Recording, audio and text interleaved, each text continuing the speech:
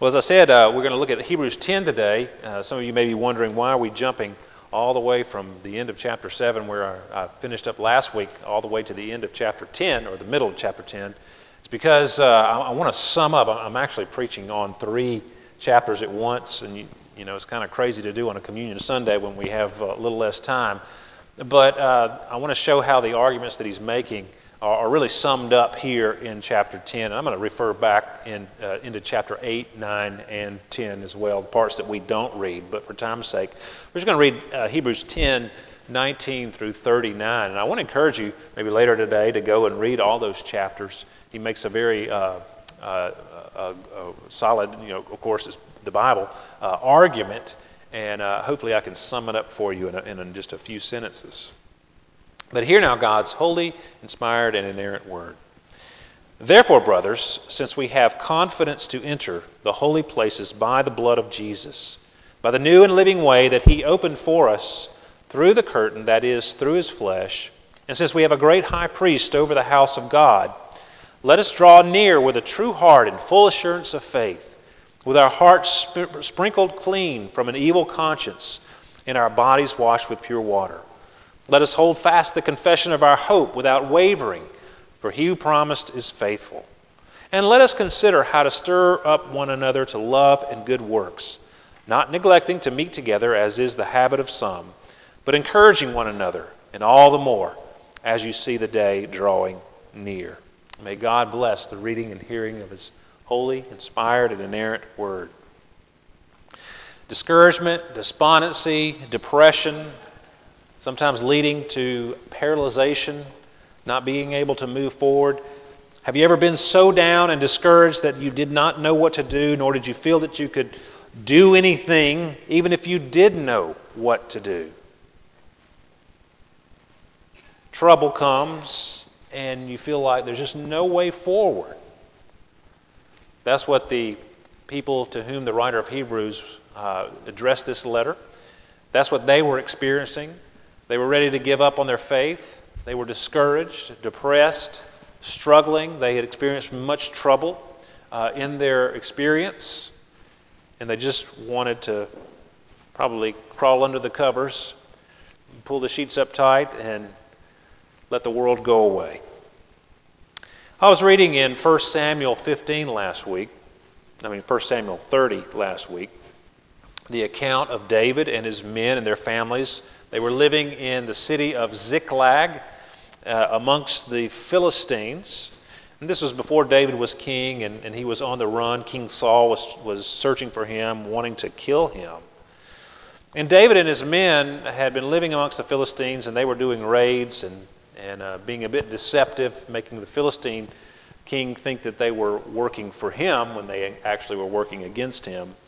So David, he has a bit of a quandary because the Philistines are about to go to war with Israel.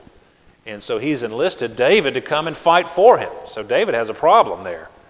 He's off and he's been put under the Philistine king. And thankfully, some of the other commanders refused to fight with David. So he got out of a sticky situation there, not having to fight against his own people.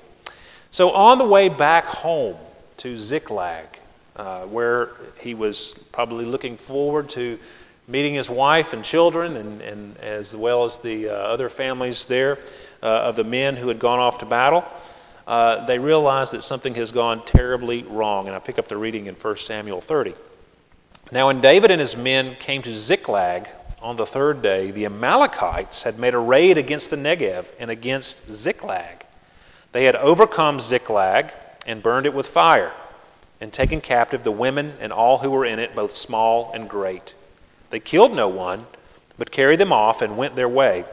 And when David and his men came to the city, they found it burned with fire, and their wives and sons and daughters taken captive.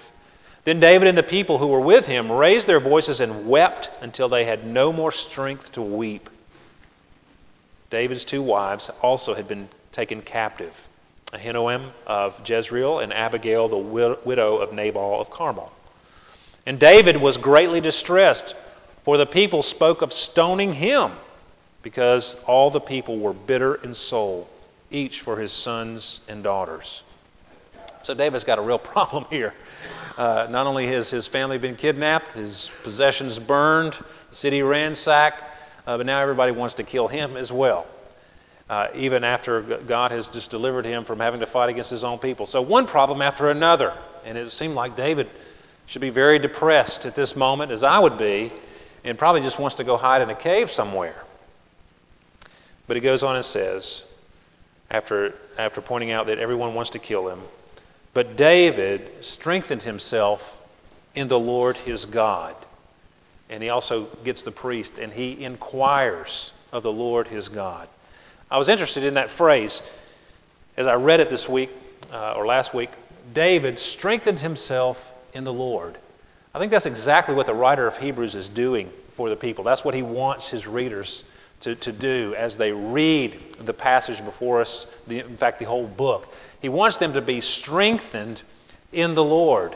And there are two things that I want to do for us today to help us be strengthened in the Lord. And this would especially be an encouragement to those who are going through difficult times, ready to give up, maybe struggling with depression.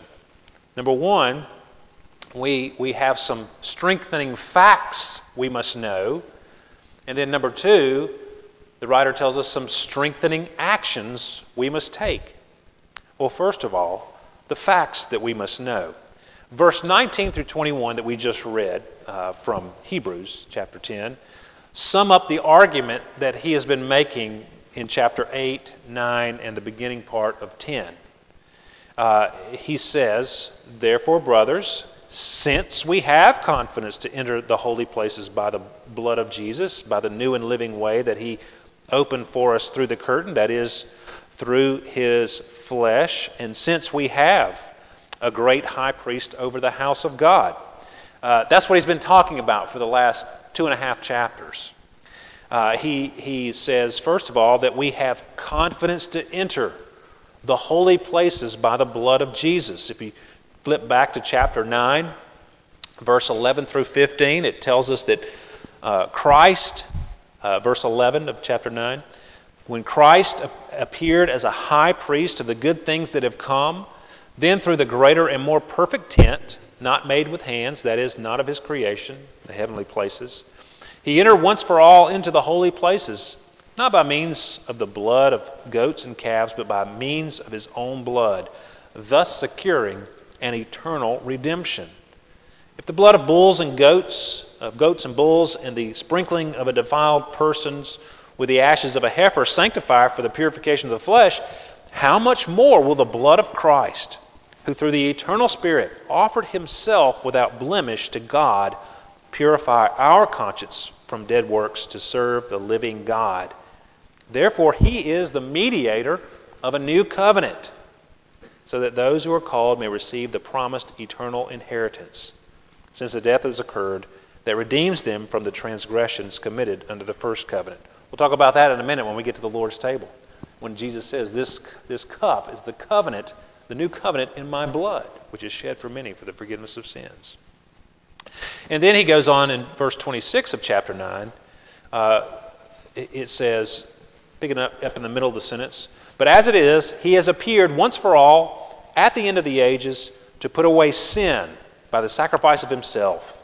And just as it is appointed for man to die once, and after that comes judgment, so Christ, having been offered once to bear the sins of many, will appear a second time, not to deal with sin, but to save those who are eagerly waiting for him. And then if you flip to chapter 10, verse 12, it says, when Christ had offered for all time a single sacrifice for sins, he sat down at the right hand of God, waiting from that time until his enemies should be made a footstool for his feet.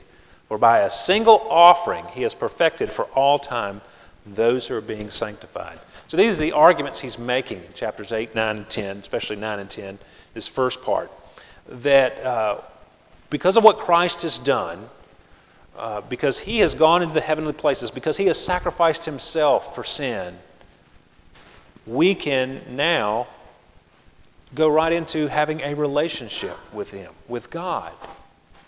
Confident. We have confidence, boldness. We can walk in there without any fear to the very throne room of God. And it's through this new and living way. It's a new way. He's contrasting that with the Mosaic law and all the ceremonies. It's new because it's not the old way. The old way was merely pointing to Christ.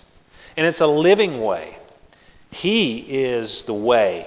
He is the truth. He is the life. Jesus is. It's fresh. It's new. And it's living. Because it brings us into a living relationship with God, and as well, it never dies. It lasts forever, this way that He has provided. And it brings life to us. It's a way of life. It's the way of life through Christ and what He's done in His life and His death. Therefore, brothers, he says, we have confidence to enter the holy places by the blood of Jesus. The price has been paid. Our guilt has been atoned for by Christ. And now, through this new and living way, we can go through the curtain, it says. He's alluding to the curtain that walled off the Holy of Holies, where the throne room of God was in the temple. When he died, it was torn from top to bottom, and it was open. The way was open, and it was symbolic. Christ has opened the way into having fellowship with God. Not just the high priest once a year, but anyone who will can come and be right in the presence of God. We can have a relationship with God. The Holy of Holies has been opened up through Christ. And then it says, the way has been opened us through the curtain, that is, through His flesh. The flesh is not the curtain, in a sense. It wasn't a barrier between us, but it's by His flesh, by Him coming in the flesh, by Him living the perfect life, by Him dying on the cross, we can come right in through the curtain into the very Holy of Holies, into the very presence of God to have a relationship with Him. And we can do so confidence because of the blood of Jesus. He has opened it up for us. And then verse 21 says, we have this great high priest over the house of God. Now he's working in reverse because he addressed this in chapter 8. At the beginning of chapter 8, if you want to flip back there, the first two verses say, now the point in what we are saying is this. We remember last week we talked about Jesus being a high priest, and then 2 weeks before that we talked some more about Him being the high priest, which is why I'm skimming this a bit today, because most of you have heard this. The point in which we're saying is this: we have such a high priest, one who is seated at the right hand of the throne of the majesty in heaven, a minister in the holy places, in the true tent that the Lord set up, not man. He says we have such a high priest. And he's referring back to chapter 7, verse 26. What kind of high priest do we have? Verse 26 says that He is such a high priest, holy, innocent, unstained, separated from sinners, and exalted above the heavens. This is the kind of high priest Christ is. And He is a minister in the holy places. So not only do we have access through Christ, but He represents us there. He is there representing us as our great high priest. Not in a tabernacle like the Mosaic priesthood, but in heaven, in the very presence of the Father. The tabernacle, the writer says in verse 5, is just a copy and shadow of these heavenly things. They're pointing us to Christ. And also notice that in verse 2 it says that He is a minister in the holy places. Jesus is who was a minister in the holy places. It's not that He will be a minister in the holy places. He is, and He continues to be, a minister in the holy places on our behalf. He continually intercedes for His people there. You remember last week in chapter 7, He lives to make intercession for His people. So we have this great high priest who is there working for us before the Father. We have confidence to enter the holy places by the blood of Jesus, by His sacrifice, by this new and living way that He opened up through the curtain, through His flesh, and we have a great high priest over the house of God. When we feel like giving up, when we're succumbing to depression, when our world is torn apart, when we feel like we are a failure, let us remember the gospel, because that's what that is. The good news about Christ. That He has saved us and we can have a relationship with our Creator. And when you have a relationship with the Creator, your future is secure. You know, maybe your life hasn't turned out like you planned it. Maybe the things that you desire are not coming to fruition. Maybe your life is very difficult. Maybe you've got health problems, relationship problems. The list can go on and on and on. But if you are a Christian, you have the approval of the Creator of the universe. He welcomes you into a relationship with Himself, and you know Him. And He's promised not to leave you in this condition. He has promised wonderful things in the future, better things, things that last forever. And when you've got that person's approval, what does it matter? Who else's approval do you need above that? You've got the approval of the greatest of God, and there's no one greater. Based on this knowledge, okay, we know these things. What should we do? If we're really discouraged, feel like giving up, okay, remember the gospel. Remember whose you are. Remember what He's done for you. Remember all the blessings that He's promised for you. So secondly, those were some things that we need to know and remember, but here are some strengthening actions we must take. He gives us 3 things. Verse 22.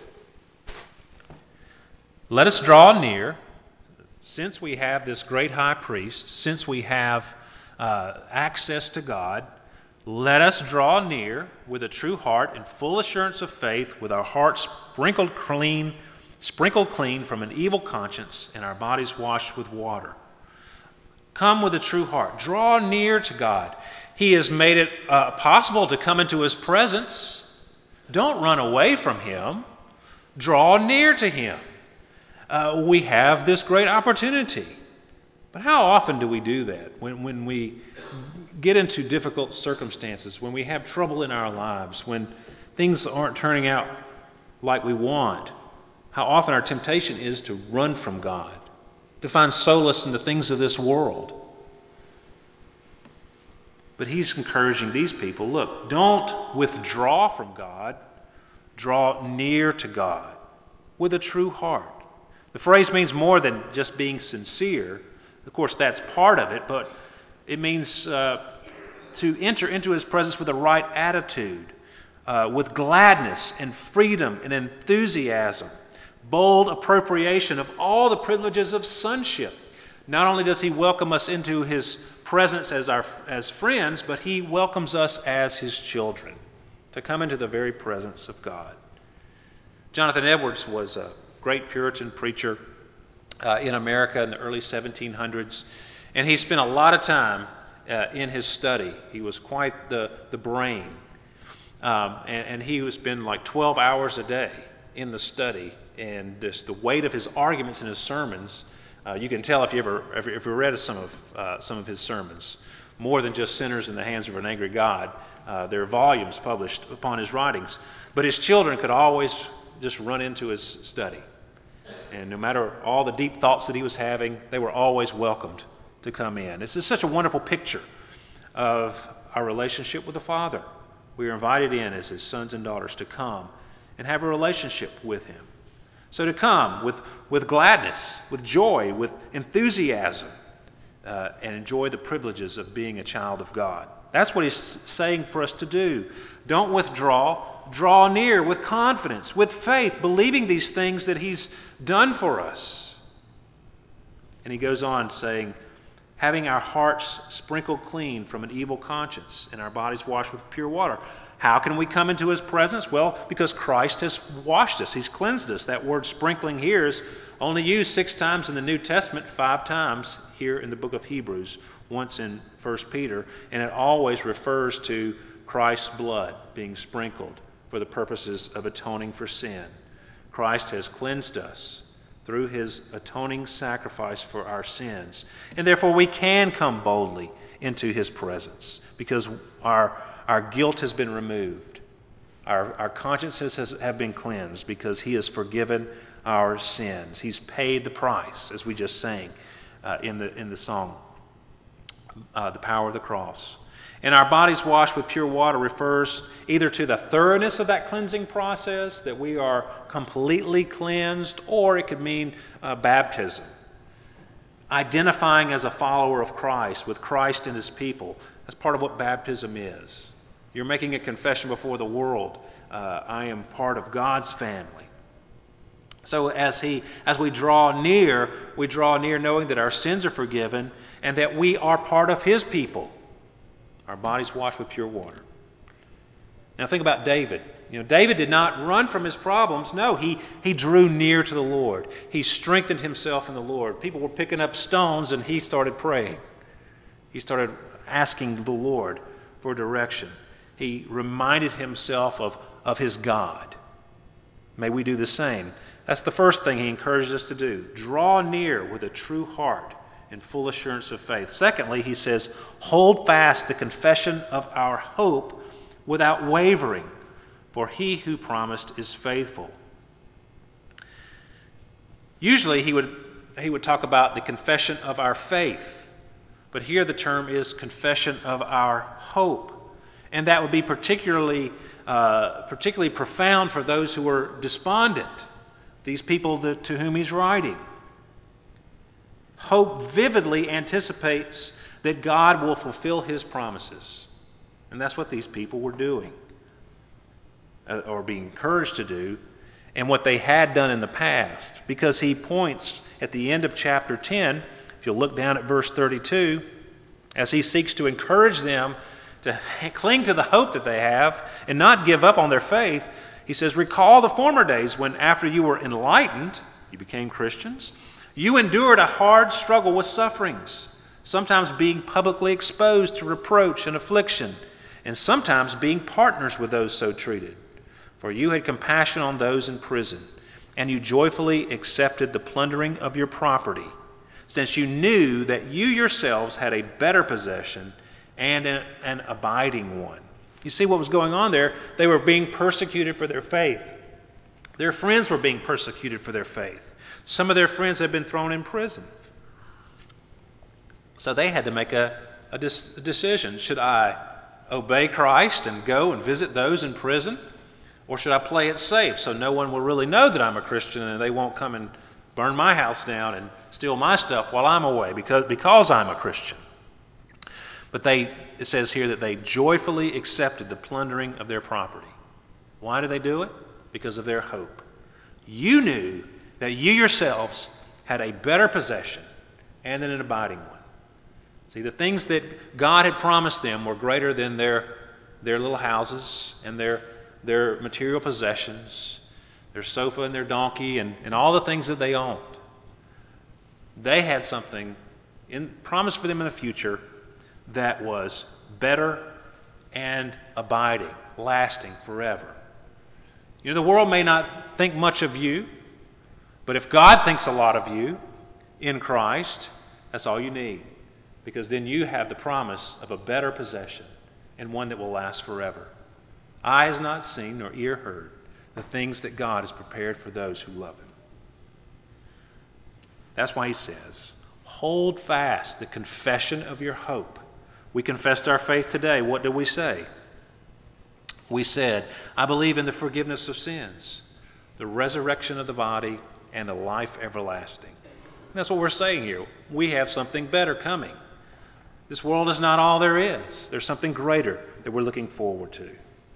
And then finally, he tells us, thirdly, to consider how to stir up one another to love and good works, not neglecting to meet together, as is the habit of some, but encouraging one another, and all the more as you see the day drawing near. We can't do this alone. That's what he's saying. We must have one another. We must be connected to the body of Christ, especially when we're going through difficult times. We need one another. The church should be an environment where people who are struggling, who are sinners, who are broken, who've made mistakes, come together and they encourage one another. You'll notice here, it's not simply saying that you need to be in church every week so you can be encouraged. That's true. But rather, really what he's saying is, your presence is required at church so you can be an encourager. You consider how to stir up one another to love and good works. You consider how to encourage one another. Just by your presence, you might think, well, I don't have a lot of gifts or ability. Just by your presence, you encourage that you're here. You know, it's easier to preach to a crowd than to a small crowd. I'm more encouraged when there's more people. So even by your presence here, you encourage me, and I know you encourage other people as well. Of course, we're all encouraged when the pews are filled. See, you can come with that mindset. That's what he's saying. Come. Not only do you need to be encouraged, but your presence, sharing your gifts in the body of Christ, that's an encouragement to others. You may not think so, but it is. Even just by being here, it's an encouragement to others. Then when you start stirring up other people to love and good works, you know, that's all the more great. We must have one another. We can go to 1 Corinthians 12 and Romans and see it. You know, it talks about the body of Christ and how we need one another, and the body can't function. You know, we're only as good as the weakest part of the body. So we all need to bond together. So, what do we do when we're despondent? Remember the gospel. Remember this great high priest that we have. Remember that we have a relationship with the Father. We can come into his very presence. Nothing's forbidding us. He's cleansed us from our sins. We can know him personally, so draw near. Draw near, don't withdraw. Hold fast to the things that you believe. Remember those things that you believe and cling to them and live your life in light of those things. And be a part of the body. Stir one another up to love and good deeds. And you'll notice that those three things, the first one, draw near in faith, hold fast the confession of your hope, stir one another up to love and good works. Faith, hope, and love. So a nice triumvirate there. Well, may the Lord help us to be encouraged even in the face of the difficulties that we endure in these times and in our lives. Let's pray together. Father, we do pray that you would help us. Help us in these discouraging times. Help us in our depression and the things in which we struggle. Lord, we pray that we would indeed be encouraged today in the Lord, in the good news of Christ. And as we go to the table, may the things that we've just thought about be further impressed upon us. And we pray this in Jesus' name. Amen.